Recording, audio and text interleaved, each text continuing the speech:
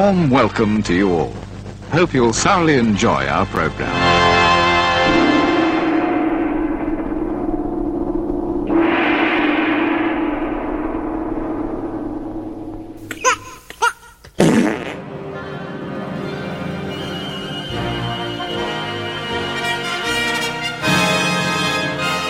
Oh, hello.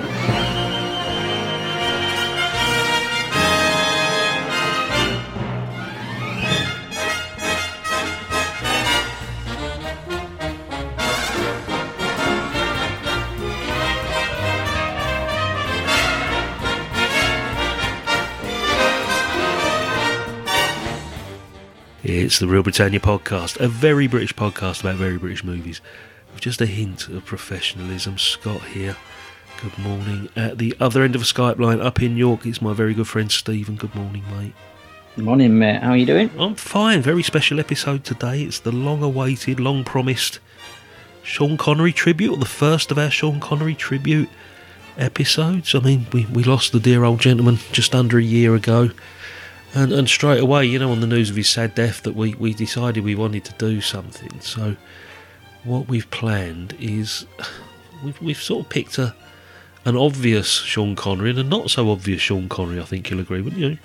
Absolutely, yeah. You know, we knew that our schedule wouldn't allow us to get anything out immediately for the man. Mm-hmm. But by the time we actually did fit something in, it might be further down the line. It might even be close to the anniversary, but it isn't. It's random. It's random. But there's always a time to watch. A good time is to watch Sean Connery films.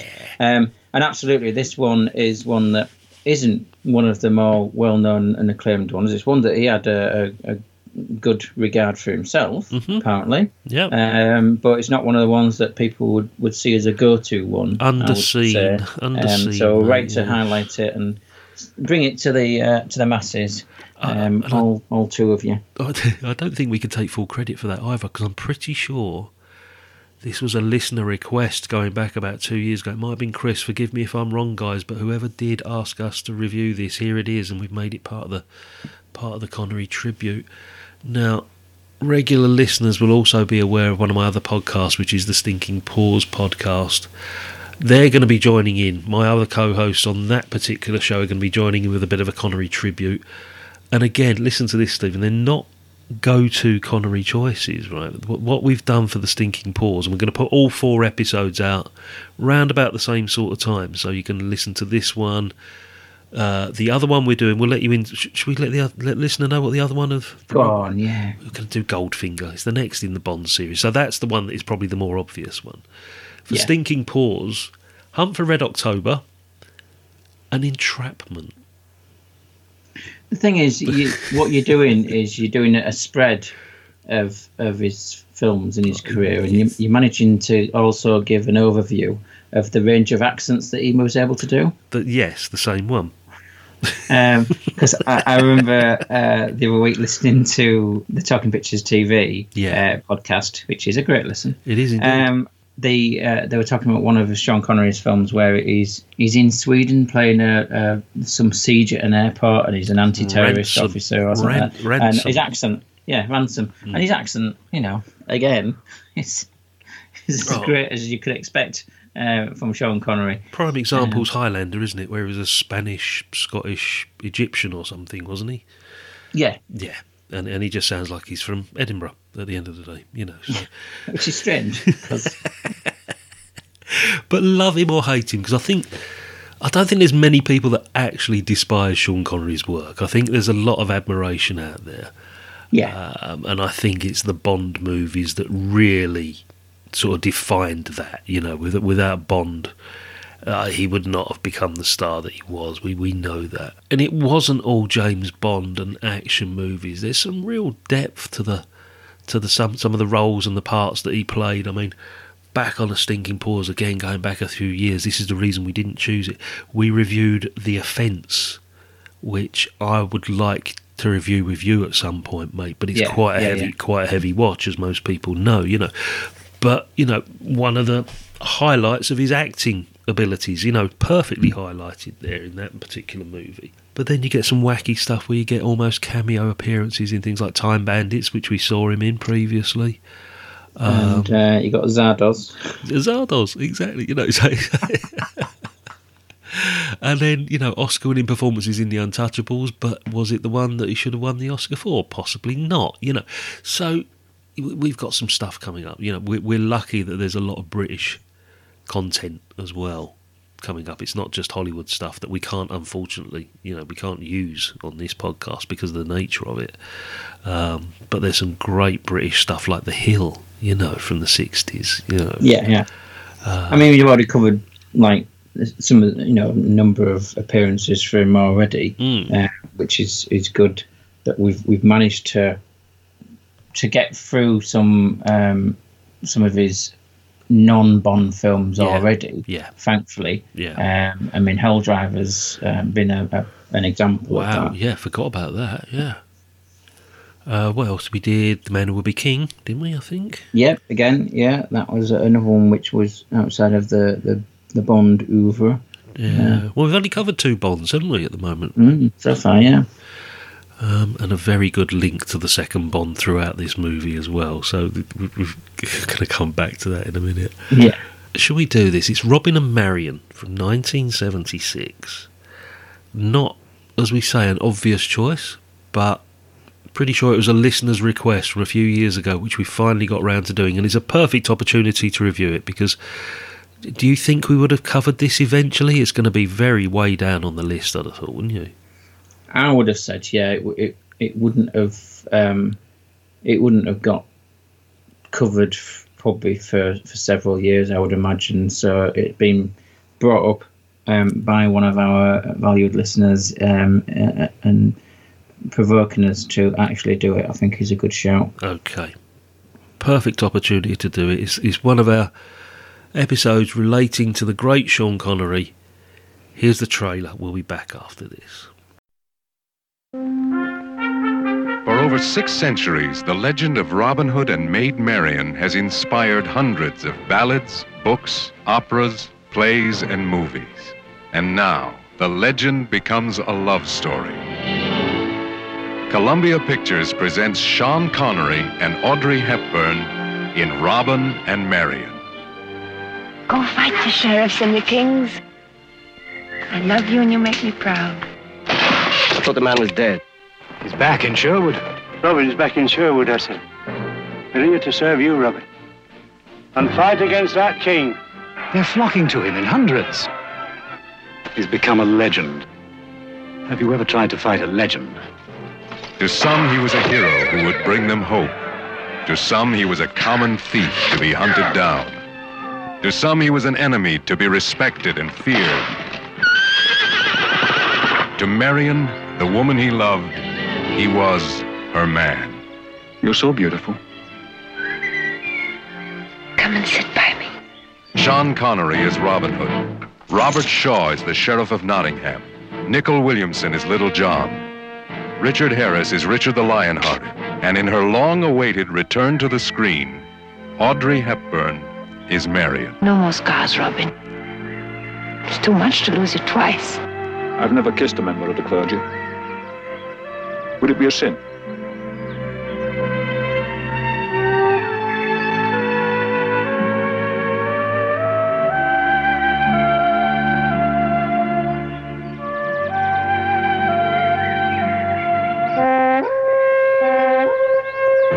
Hasn't there been enough for one day? I won't be long. I'll meet you back at camp. Don't go. I just want to look, see who's hunting me. King was generous. Sends a message. He wants Robin's head. Oh, mine. He can sit out there forever. He can't put a forest under siege. Will? Well, that's how I see it. If he comes in, we've got him. Doc, we stay here. The man's mad. You haven't asked what I think. He's out there, Marian. He expects me. I think one madman's enough. I knew you'd come. Of all men, just for you. I know. This is the return of the spectacle and glory of another age, of heroes who are bigger than life and villains who are more than evil. The return of a great star, Audrey Hepburn, but most of all, Robin and Marian is the return of romance. I love you more than sunlight, more than flesh or joy. One more day. For Robin and Marian, love is the greatest adventure of all. I love you more than God. Okay, that's Robin and Marian, released in the UK 1976, directed by Richard Lester and starring, of course, Sean Connery, Audrey Hepburn, Robert Shaw, Richard Harris. This list is incredible. Nicole Williamson, Denham Elliott, Ronnie Barker's in this, Ian Holm, Bill Maynard. Blink and you'll miss him almost. Peter Butterworth in quite a comical little sequence we need to talk about as well. The plot, the storyline, it's 20 years after Robin Hood's heroics against Prince John and the Sheriff of Nottingham. Since then, Robin, played by Sean Connery, has spent all his time outside of England fighting as Richard the Lionheart's right-hand man in the Crusades and in France. His only connection to his past in Sherwood Forest is his faithful companion Little John, played by Nicole Williamson. However, Richard the Lionheart is now dead, and a war-weary middle-aged Robin decides to return to England. His first priority, rekindle his relationship with Maid Marian, Audrey Hepburn. However, if he figured on a peaceful life, he didn't bargain on the machinations of the Sheriff of Nottingham, Robert Shaw, and King John, Ian Holm. First time watch, mate? I've seen it once before. Oh, right, okay. In part, not in its entirety, but in part, because the early part of this film, probably the first third, no memory of that whatsoever, so I haven't seen that first bit, I'm pretty sure. The bits once he is back in England in Sherwood Forest and stuff, I'm pretty that was familiar to me, so I must have seen that at least once, but the other bits no. So it was really a first watch because I'd not seen the entirety of it, but I'd seen it in part before. It's always been on TV. I've always noticed it on TV, but I've never actually sat and watched it, and I don't know why. Why would I not watch a movie that's got Sean Connery, Robert Shaw and Audrey Hepburn in it, for God's sake, you know? Because you're a madman. I'm a fool, yeah. And I sat and watched it last night, and immediately, because Sean Connery is there and his presence is such that, you know, it's Sean Connery, for God's sake, I was drawn in straight away. And as I just said, just reading through that cast list, it's hard to think that this movie is going to fail. And the thing that I took away from this immediately, I mean, we can discuss all of this at length, was that, one, it's a very original and wonderfully unique spin on a story that we know. Yes. It's an extension of that familiar story. The thing that I came away with at the end of this, because it's very sad, it's tinged with sadness and regret throughout, and, you know, there's lots of morals about ageing. And the perils of ageing, Stephen, as you know, I'm rapidly going through. I just watched this just thinking of you. Yeah, right, exactly. And I think, oh my God, I'm going through that myself. You know, do you know what? The thing that I thought at the end of it, as much as I absolutely adored this movie, spoilers, I would have loved to have seen a Robin Hood Maid Marian movie starring Sean Connery and Audrey Hepburn, but made in about 1960 when they were younger. This being a belated sequel to that, the unmade, with the characters and their portrayals. Yeah, absolutely, that would have been golden. Could you imagine that? Because you get that occasionally. We were talking before recording about the sequel to the Railway Children, where some of the cast like Jenny Agutter are returning to play the same characters however many years on, and this would have been, because it's not a portrayal of characters that have already been played by other people in the 60s, say, it would absolutely be the same characters portrayed by the same people, further down the line in later life. And it would have been absolutely beautiful to have had those. And we probably would have tried to do that, companion pieces to each other. But unfortunately, we just have to imagine what that would have been like. Yeah, it would have been a marvellous piece of cinema. But we were lucky because it is such a familiar story. Everybody knows the legend of Robin Hood, whether it's through, I don't know, Errol Flynn or the Richard Green TV series or even the Disney cartoon. Most people are aware. Or through watching a TV series with Sean Connery's son in it. That's true. Or even a Kevin Costner movie with Sean Connery playing Richard the Lionheart. Yeah. It's all linked somewhere along the line here. First impressions for you, mate, because you've watched it for the first time. I'm going to lay my cards on the table straight away. Yeah, it was a magical piece of cinema, mate, wasn't it? It's not strictly speaking because of the story, because the story, as you say, it's a retelling of kind of the story that we all know. It is the magic that's happening on screen with the performances of the individuals, and it's particularly Connery and Hepburn where they immediately seem to have this intrinsic understanding of their own character and the character of the other, and it's kind of immaterial in some respects what's going on around them, because it could be them two interacting and portraying different characters really, but it's them, how they do it, that makes this magical. Really, that's what carries it for me. It's the cast, isn't it? The cast is exceptional. Drifting away slightly from the two main leads, the supporting cast. I mean, Richard Harris was born to play a king. You know, we've seen him in Camelot, obviously, but he was absolutely superb in this. Ian Holm playing another king. The casting, it was absolutely superb. And let's just go through this whole beginning bit, because we've got this build-up. It's been 20 years since, the familiar story that we should all have been aware of. And Robin has gone off to fight in the Crusades with Richard the Lionheart, played superbly, as I say, by Richard Harris. Now, this movie is in France. It's opening, isn't it, in France now? It should be France, because my recollection is that's where Richard Lionheart didn't win in the Crusades. Yeah. He had one victory, and the rest of the time was being soundly beaten, unfortunately, really, and ended up finishing off his time in the south of France, and this whole siege of a castle bit that's in this, trying to get some riches, some treasure that was allegedly there. That is something that happened in the south of France and finished him off in real history. So that's where they should have been. But it's quite obviously Spain, isn't it? I think they filmed. Well, the whole thing is filmed in Spain, because do you know why? So many of them cast were tax exiles, weren't they? They couldn't actually film this in England, could they? Because of the tax status of most of the cast. Yeah. But it works. It works. That whole opening sequence before we even return to England is a wonderful story, because it focuses on the relationship between not so much Robin and Little John, but it's the relationship between Richard, isn't it, and Robin, I think, is the focus of that first 20 minutes or so. Before the king arrives, the bombardment of this tiny castle, it comes across as awfully Monty Python, to be fair. First thing I thought, and particularly with the one-eyed old man with a frying pan. Go away.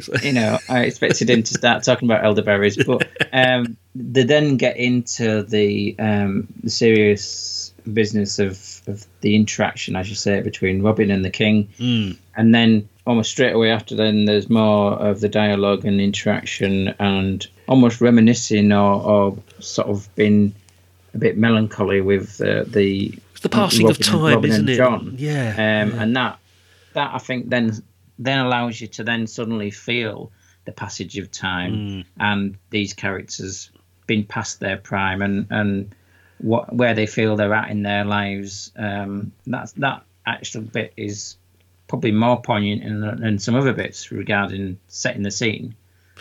Yeah, it's all to do with, like you said, the failures of the Crusade. They want to return home anyway. It's on the cards that they need to get back home, and the fact that they've been ordered to ransack and actually kill like the women and the children in this castle, and Robin refuses to do it, and it's just about this fractured relationship that's probably been strained over the last 20 years between them. He served the king loyally, from what we can work out, and they were great friends. We know that. And as I say, with the passage of time, and as people are growing old and weary of battle, and he just wants to return back to his life at Sherwood Forest. And as I say, it's a marvellous spin on the story or a continuation on the story that we are so familiar with. And I just loved that relationship, and I loved Richard Harris's performance. And one person we haven't mentioned is the director, Richard Lester, who, you know, a lot of people will know from Hard Day's Night and Help, wasn't it? I think he directed both the Beatles movies. But also around about this time, he was doing the Musketeers films, wasn't he? The Three Musketeers and the Four Musketeers with Michael York and Oliver Reed and all those guys. Yeah. And when I realised that it was Richard Lester and it was like a mid-70s production, I was expecting something a bit more on the lines of those Musketeer movies, where there's a bit more of a knockabout comedy to them, a little bit more, you know, it's a bit tongue-in-cheek. But this seems to take itself fairly seriously most of the way through, which is why I think this whole movie is tinged with this sadness running through the whole movie, that not necessarily regret at growing old, but perhaps missed opportunities of a life that could have been led. Yeah, there's that, and the recognition where, you know, they're taking some of the physical antics seriously rather than it being knockabout, but they're also prime example, mate. Injecting a bit of limitations in that they're, you know, they go to climb the wall to escape out of a castle, and you know, the strain that's putting on them as old men, that they can't, you know, physically that normally they would have knackered. just shimmied up there and been straight over, and as old men, it's like, oh, this is no Errol Flynn, is it, swinging from curtains or anything in this movie at all. It is, they're literally climbing up like a portcullis type thing up the wall, aren't they, to escape? And they're 40, 50-year-old men, you know, and I know the feeling. There's no way I could climb up a bloody wall, mate. You know, it's like, no, you stopped doing that 2 years ago, and you're not going to go back to it. Never again, mate, never again. But that's what I liked about this. It's a lot of realism is at the heart of this. I could associate it with, you know, the whole growing old thing. Certainly could see that. With regard to the death, or not actually the death, but the arrow that very nearly caused the death of King Richard. Now, it was thrown by hand. Yes. By, as you say, a one-eyed man.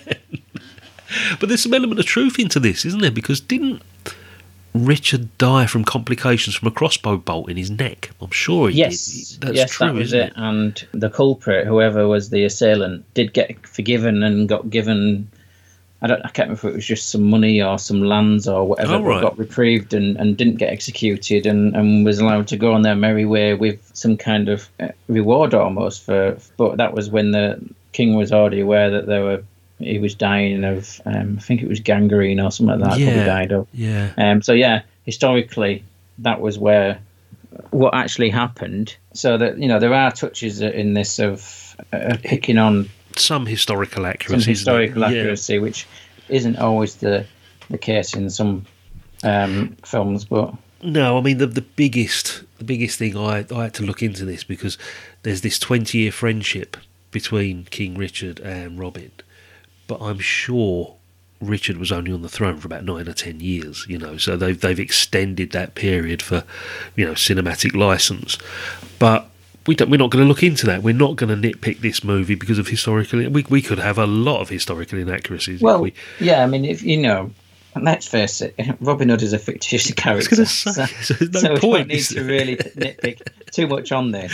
You know, we can just go. I mean, there were bits that were mildly amusing to me with regards to accuracy, where I'm looking at it and I'm thinking, oh, right, so the Sheriff of Nottingham is rocking up to Kirklees Abbey to go and arrest the abbess. But, I mean, you know, the distance from Nottingham to Kirklees Abbey was like 70 or 80 miles. It's in Yorkshire. Yes. So why he was rocking up to just Huddersfield area to go and arrest somebody when that's not on his patch, and somebody else might have had a say about that. You know, that kind of thing. You know, but it was that's only mildly amusing to me, rather than, you know, and same as it's amusing, you know, to be said about the accents. Well, why Audrey Hepburn is doing a kind of Irish accent most of the way through, and the two guys from Nottingham are both Scottish, John and thank you. Sean. I'm glad you noticed that. I thought it was my ears. There were attempts at a Scottish accent. I think trying to explain the fact that Nicole Williamson is Scottish by birth, isn't he? I believe. Yeah, they're both Scottish by birth, and they just thought, we'll just do our own accents. So I think everybody else was sort of falling in behind Nicole Williamson and Robin Williams. And that's a different film. A completely different movie. All the other actors are falling in behind Nicole Williamson and Sean Connery, because they are the two Scottish-speaking accented characters. And you've got Ronnie Barker as Friar Tuck. Inspired casting, by the way. No. And this was for Ronnie Barker. This was how he had time to do this, because he was. If you look at his CV, 76. He was still doing Porridge. Yeah. And it was the overlap between when Porridge was still going on and Open All Hours had started. Wow, yeah. And he was still doing the two Ronnies at that time as well. Every year, yeah. So... And writing all of these as well, because he was writing anonymously. And he was writing stuff, not even if he wasn't writing under his own name, because we know he wrote a number of bits and pieces under other names. Yeah. He was a very busy man. Was Ronnie Barker in this? I was astounded. Plays it fairly straight as well, doesn't he? Because this is the thing I was expecting. He would have been in any other Richard Lester character movie, say for instance like The Musketeers, like we say.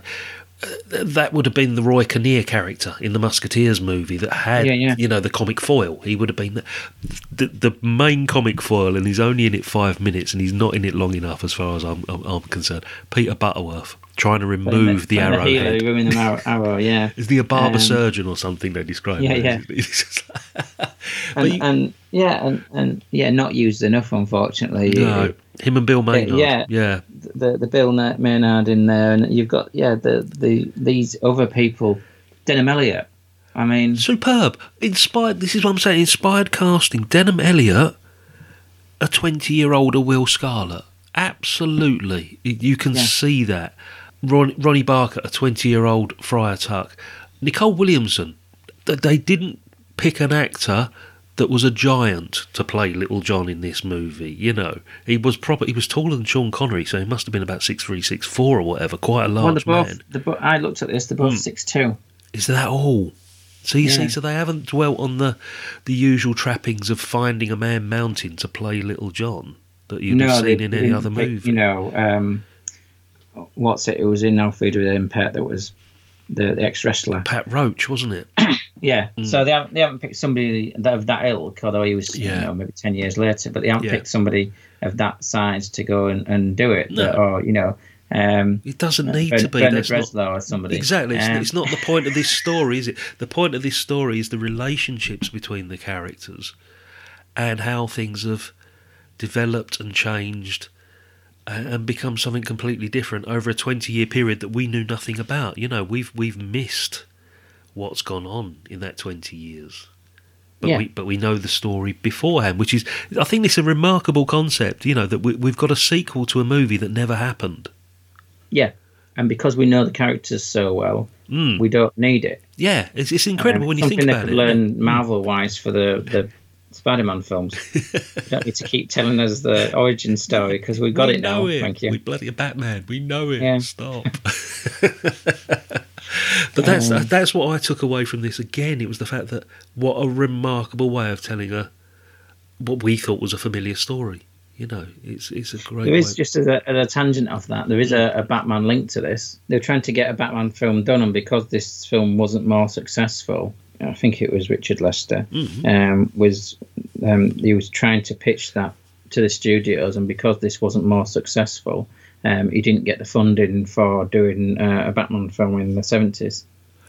Which might have been fair enough. It might not have worked at that time, technology-wise, but depends upon Adam West's availability, I suppose. But then again, because you think about, Superman was 78, wasn't it? So there was a little bit of a sort of interest in that. Richard Lester. It did Superman 2, was it? It was Richard, because Richard Donner was the first one, wasn't it? I think. And Richard Lester did the second one, I think it was. Yeah. So he got to a superhero movie eventually, but the cast. This is absolutely right. It's a sequel to a film that never existed. That never existed, and that concept is fairly unique. I'm trying to think of any other examples where that kind of thing's been done, and I don't think it has as such.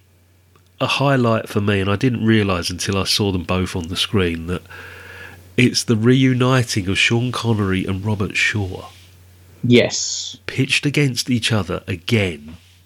After being opposing villain and hero in Bond. And I'm thinking, what another great idea that you're bringing together a partnership or a rivalry, again, that we're all familiar with when you consider, right, this is the thing that was going through my head, and I'm jumping the gun a wee bit here, mate. But when you look at that fight sequence on the train in From Russia with Love, Yeah. which up to that point in movie history was one of the better, grittier fight sequences. You know, it wasn't, you know, people feigning punches and just gripping each other by the throat and karate chopping. You know, there was genuine sort of like menace in that fight. You'll agree with me there. 20 years down the line, these two actors have aged. Well, it's not even 20 years. It's only 14 years or something. But they're having a fight as two old men. And the physical strain and the pain that they're going through, just because they're wearing armour and carrying heavy swords and falling over in mud, it's a completely different fight scene. It puts a completely different dynamic on what we thought the relationship between Connery and Shaw was back in the day of the Bond movies. But it's a realism, because that's how a fight scene probably would have played out in reality. Yeah.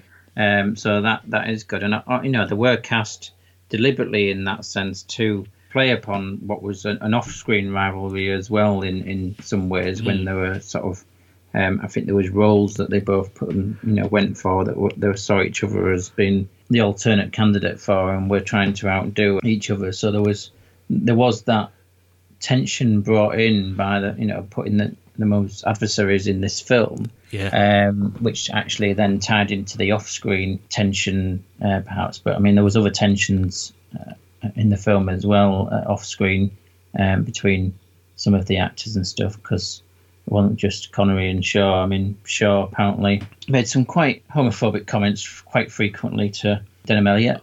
Not surprised. I've read some stuff about Shaw previously. Then there was the falling out of Nicol Williamson with, well, virtually everybody, it seems. Apparently it was quite difficult to work with. Oh, okay. Apparently he was quite an arse to work with. Fantastic actor, apparently quite an arse. But at least the chemistry seemed to be working, as you've said, between Audrey Hepburn and Sean Connery. And it's nice to see Audrey Hepburn in a film where the romantic lead isn't 20 years older than her. In actual fact, she's a couple of years older than him in this. In reality, isn't she? I think she was actually 3 years older than him in reality. Normally, she'd be, most of the time we've seen her in films, and it's Gregory Peck or whatever. On Stinking Paws with Sabrina and stuff like this. Yeah. I'm all right in saying this was sort of a bit of a comeback for her as well, wasn't it? I think it was.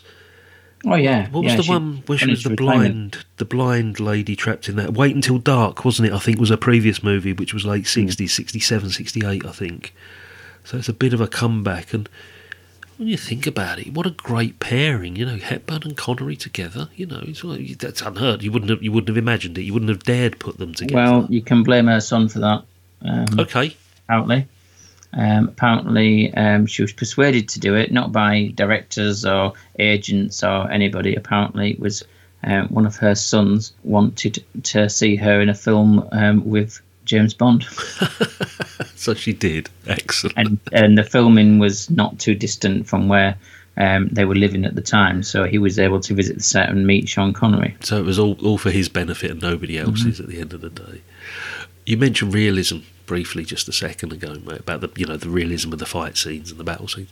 That's another thing I liked about this. There's no gloss to this, being a bit of a romantic movie, because there is the romantic storyline is at the heart of this, as well as the relationship between Richard and Robin, and John and Robin. The romance thing and the lost love element is key to this. But there's no gloss to this. There is genuine mud and dirt and grime and very few internal sort of studio sequences. It's all location work and very realistic, which I think is sort of a hangover from the Richard Lester Musketeer movies. If I remember rightly, they were very location based and based on reality.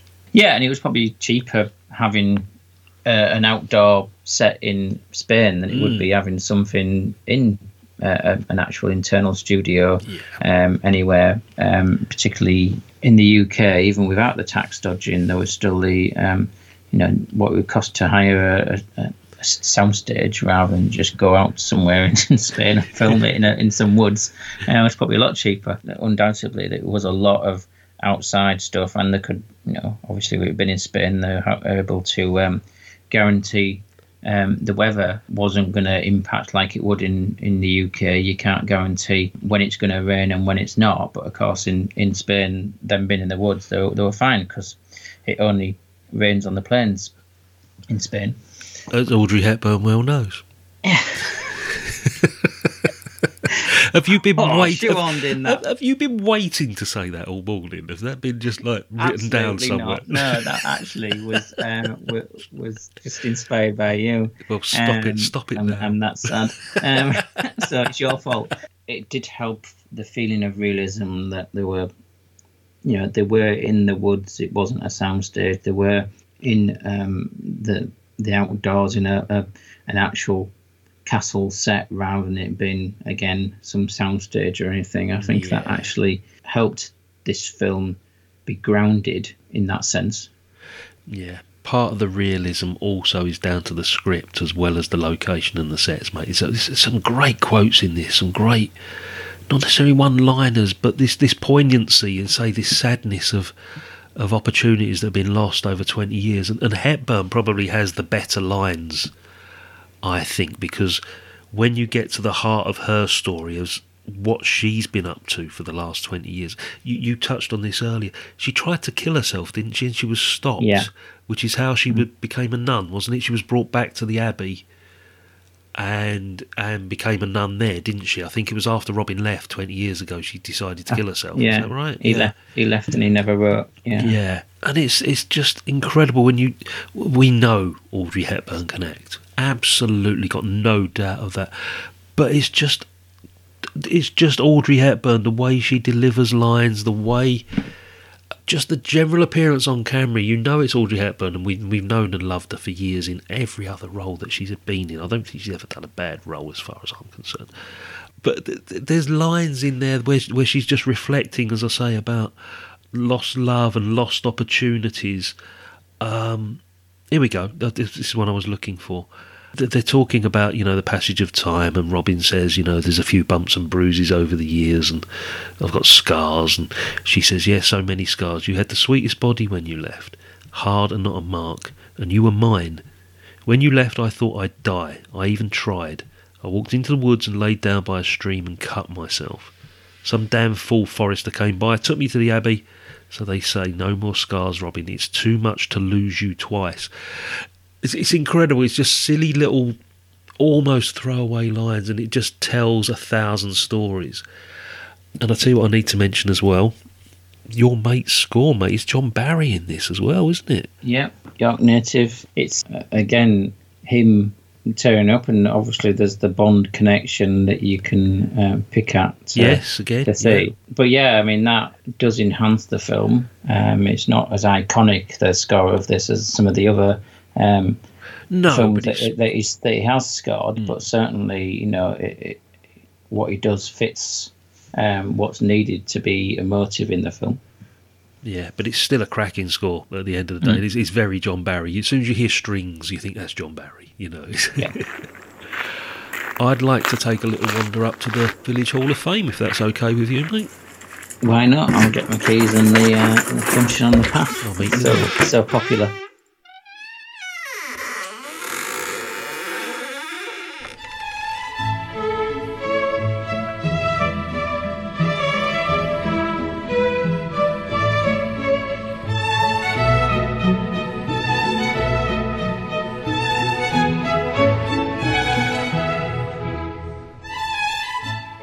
Okay, Village Hall of Fame. At first, I didn't think you'd be bothered too much in the Village Hall of Fame this week, but as I've been talking to you over the last half an hour or so, I think there's a few names and faces that are knocking at the door and waiting in the wings and sitting in the chairs, mate.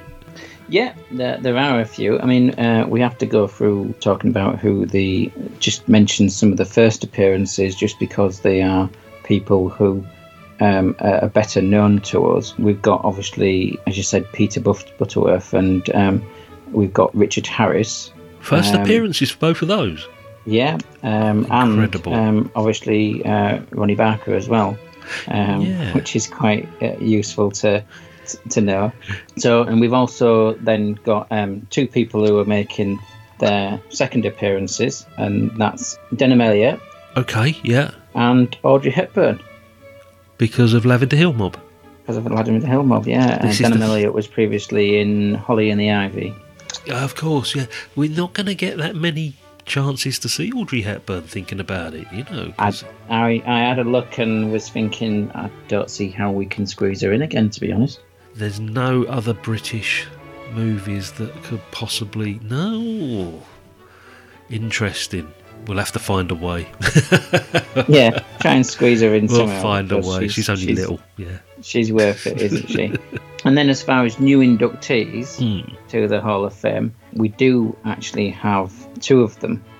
Okay. Which is quite nice. Mm-hmm. So we've got a guy called John Barrett. Right. Who? I know John Barrett. He's the old boy that's got that really famous face. Always played Yorkshireman with flat caps. I'm sure he's like your typical last of the summer wine type actor. Is that the guy? Professional Yorkshireman. Yes, yeah. Yes. As soon as you said that, I thought that's him. Yeah.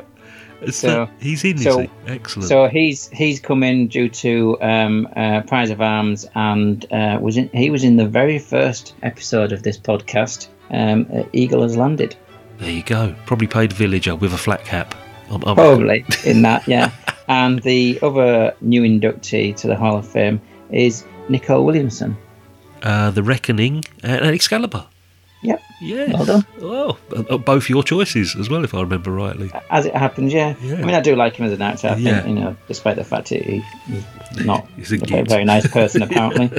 He was at one point very highly regarded as an actor. He was like one of the finest actors of his generation. Shakespeare and all that sort of stuff, wasn't it? Lots of offered large amounts of money to do various things and turned it down just because he was him. So there you go. Two fourth appearances. Yeah. For us on this. That's Ian Holm. Oh, of course, because he got inducted way back on Chariots of Fire or something, didn't he? I think. Yeah, Chariots of Fire, and he'd previously been in Dance with a Stranger and, of course, Time Bandits. Of course, yeah.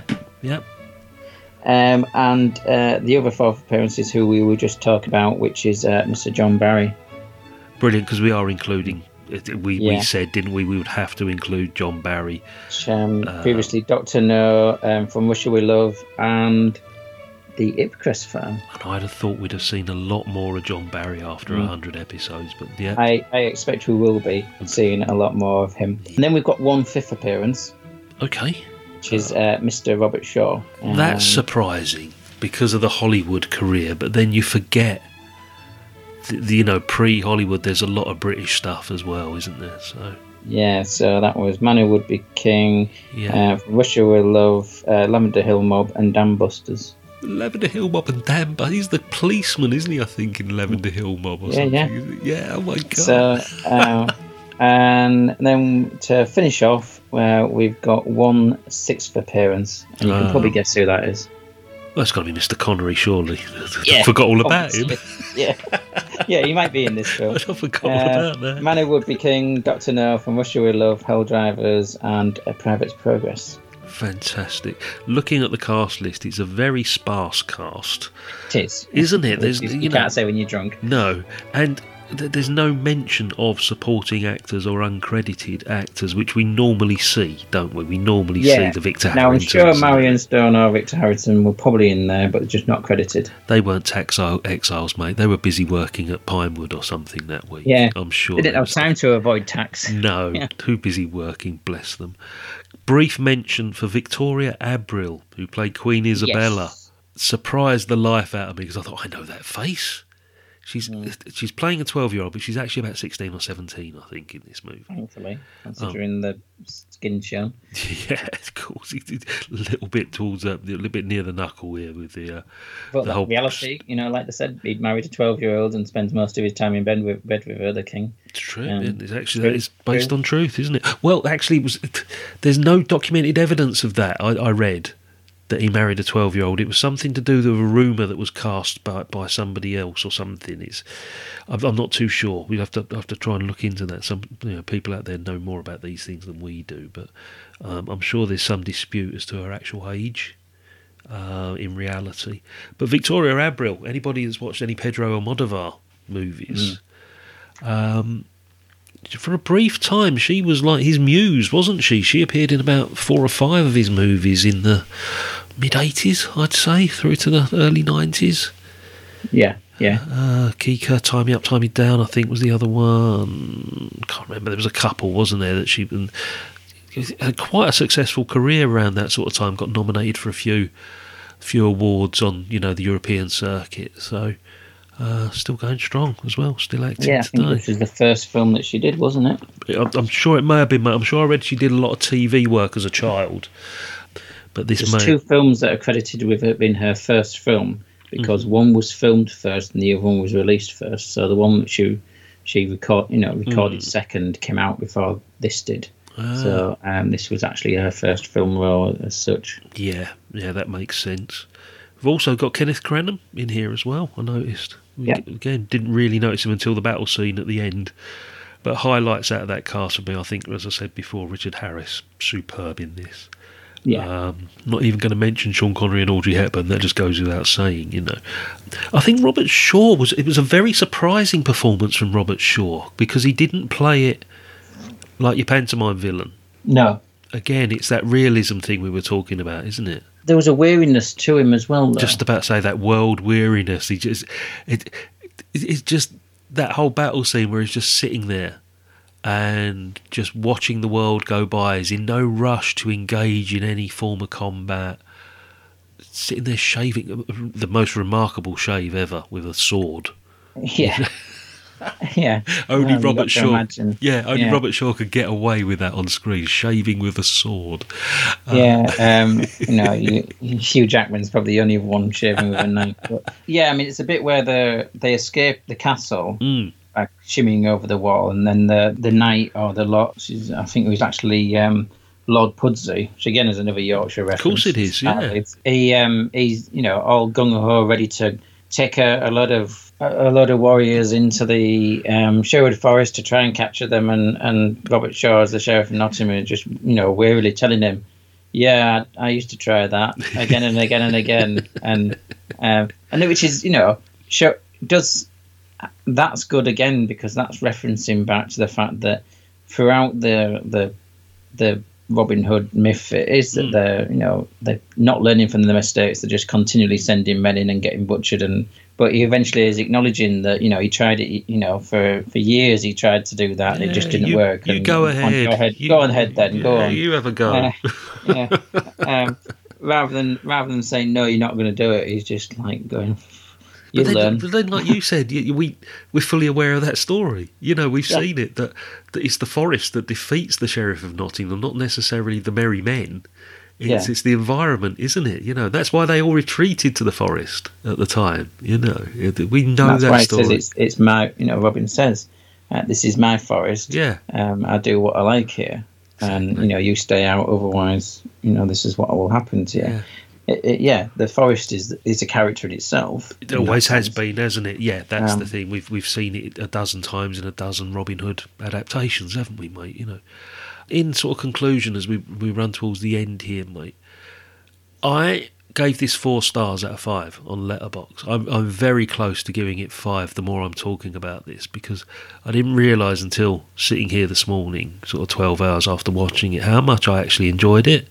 I'm not going to say it's my favourite Robin Hood adaptation, but it's very close at the moment. Like we said, it's an extraordinary idea to have a sequel to a film that was never made, because people know the story so well, and then to cast who they did. Yeah, super. Not to in any way denigrate the direction or the script, but I think it probably would have been a complete and utter flop if it hadn't have had the leads and also these almost cameos from people who could just do their small roles with aplomb to such a degree. You didn't need a lot more of them on screen, because what they did do just sold it. So believable. That whole relationship is so believable in this. And it's not just script, it's looks they give each other as well, mate, isn't it? It's just it's the unspoken stuff. Yeah. You know, she's talking away, and he's an overgrown kid next to her, where she's talking away about the serious bits, and he's just sort of looking lost at what she's saying almost, even though he's picking up generally what she's talking about, but he can't reply because he's not at that level. He's still at the level of, you know, climbing trees and showing off not wearing any undercrackers, and you know, the way that she is the adult in that sense, and manages to put across the world weariness and the time passage, and you know what could have been, and the change that's gone on in her, and she's also got a point where she's already mourning and regretting for the future that's yet to happen, but she knows will happen. She's lost more than he has over the last 20 years. Yeah. He's been out playing soldiers, basically. But she can see that he's come back into her life, and the only reason he's come back into her life is so she can lose him again. Yeah, I don't want to give too much away about the ending, but boy, what an ending. Yeah. You'll be, you know, you'd have to have a heart of stone not to be affected by that last 5 minutes. But you've highlighted, and I completely agree. This is a film about relationships. Yes, it's not an action movie, is it? It's about relationships. It's about accepting the passage of time, what could have been, what, you know, reconciling yourself with your life. And the way it's performed, it could have been different characters doing this. This could have been two other iconic couple of man and woman who, 20 years down the line, that the fact that it was Robin and Marion, I think, you know, was perfect choice for this to be done. And it just works because of that relationship and the people who are portraying it. As I said, not just Robin and Marion. You're right. It is. Some of the other characters are around the edge, and you can see it. even with some of the stuff that's chipped in by Ronnie Barker as Friar Tuck and Denham Elliott and stuff, whether they've got a sadness to them as well. Yeah, absolutely. And that's, you know, it all just works because of that, and as we say, because it's characters that we already know, we don't need introducing to. I think this is why it's criminally underseen, this movie, because it's not a swashbuckling adventure. It's not a typical Robin Hood movie. It's verging on the edge of chick flick almost, in the fact that it is a romance. The heart of this is, as you said, and we've spoken throughout the last half an hour or so, it's the relationship story, and not just of the two main characters, not just those two. And that's what makes it work for me. And I loved it. I absolutely loved it. I want to go back to this again. It's a fantastic film. I absolutely loved it. Yeah, it's criminally underrated, I think, because just for the relationships, and the dialogue, and as you say, the looks that they get, the unspoken bits as well, isn't it? Yeah. Not just looks to each other, but looks elsewhere, where she's looking away towards the stream when she was talking about that, you know, suicide thing, or even when she's just talking about this fictitious future that she knows won't happen, that, you know, next time can we actually have a floor in our house, and can we have 2 rooms? And it comes across as being that there is a sadness to it, but also you kind of a happy remembering in a way. Oh yeah, time's gone. And that combination, which is so subtly played by the two leads, particularly makes it work when this could quite easily have failed in different hands. They make it believable, mate. This is what we've said. Anybody else may not have done such a fine job, but those two in the lead roles just look so they look like they were a couple 20 years ago. You instantly get it. Instantly. Shall we leave it at that for a moment, mate? Because we've got some more Connery coming up in the next episode. Yeah, continued Connery. Let's take a break back after this. Yes, my lord. I ordered you to take this castle. Yes, my lord. Well, take it. Bring it down and get my statue. They surrender, and your statue is a rock. I want it done. There is no treasure. Do it. There are no soldiers in there, just some children and a mad old man. And what is that to me? And it should mean something. Is that disapproval, Robin? Am I in the wrong? I followed you for 20 years.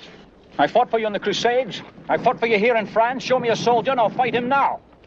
But I won't slaughter children for a piece of gold that never was. I ordered it.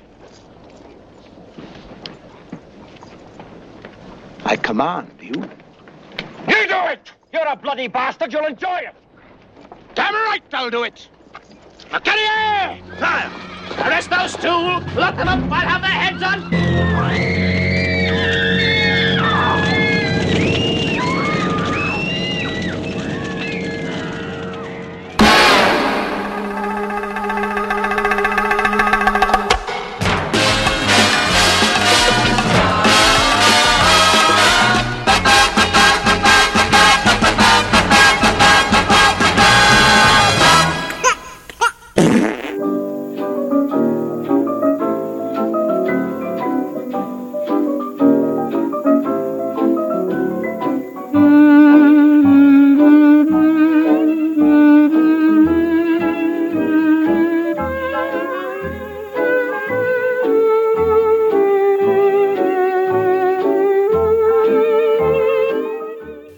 Okay, mate, so that's Robin and Marian, 1976. We're going to go back 12 years or so. And one of the things we've learnt over the last 100 and so episodes is that we are very slow in continuing with sequences of films that, you know, we intended to fully cover. And one of the ones, again, not criminally underseen, but, you know, criminally ignored by us, is the James Bond series. And at last we're up to only number 3 in what is, I think, a lot of people's favourite Bond movie. Certainly a lot of people's favourite Connery Bond movie. Would you agree? I think that there is a lot of favouritism, of favouriting rather of it. Absolutely, it's the one that I think after the previous two, all the elements are now come together. So, you know, Q is now firmly part of this, and the gadgets and the Bond girls, and the whole thing about, you know, a theme tune and somebody singing, Shirley Bassey, for example. You know, that's the classic, you know, theme tune scene. It's Goldfinger, obviously, from 1964. As we said, possibly the obvious choice to talk about if you're doing anything in regard to a retrospect on Sean Connery. Yes, completely agree. Yeah, it's not only because it just happens to be the next one in the sequence that we're eventually getting around to doing, which you were a bit understated about how slow we are. But yes, this is one where the formula has been nailed down. They learnt the lesson, I think, from normal wisdom, that they need to nail down the formula quite quickly.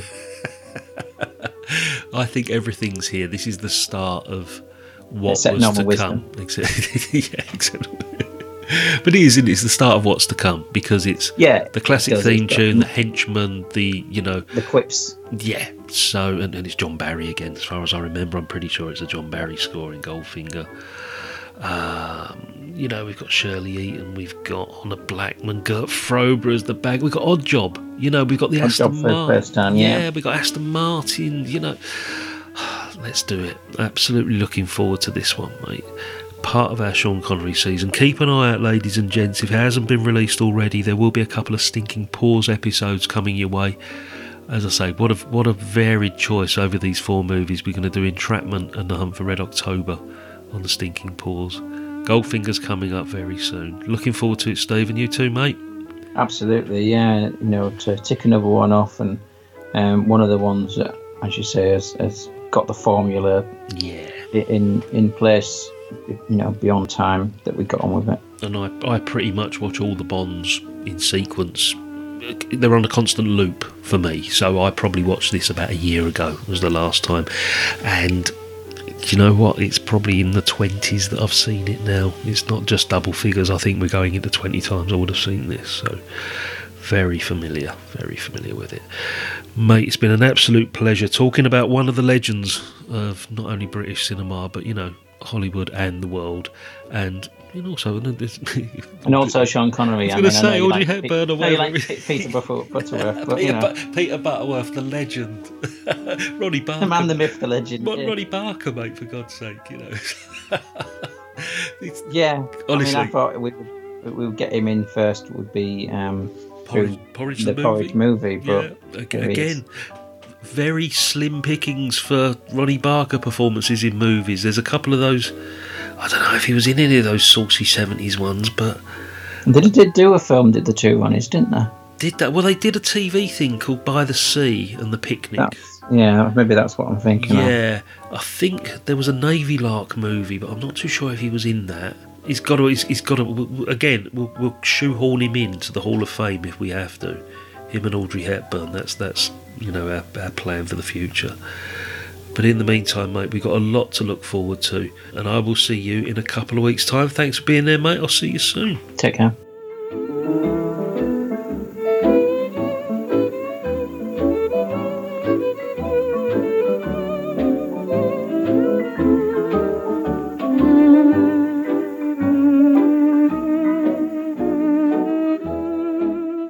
Absolute shower.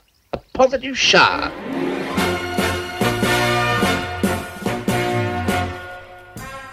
Bon voyage.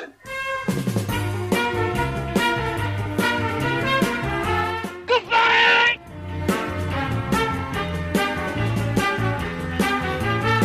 Good luck. Thank you.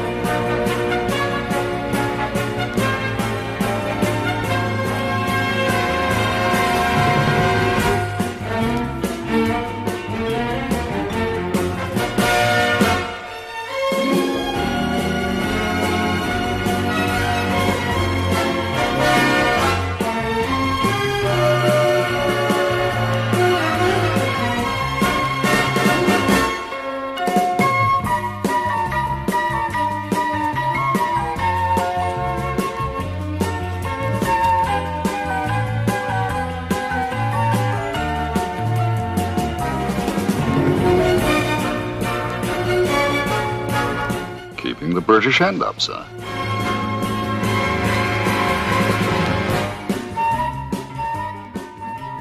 I'm sick of brains.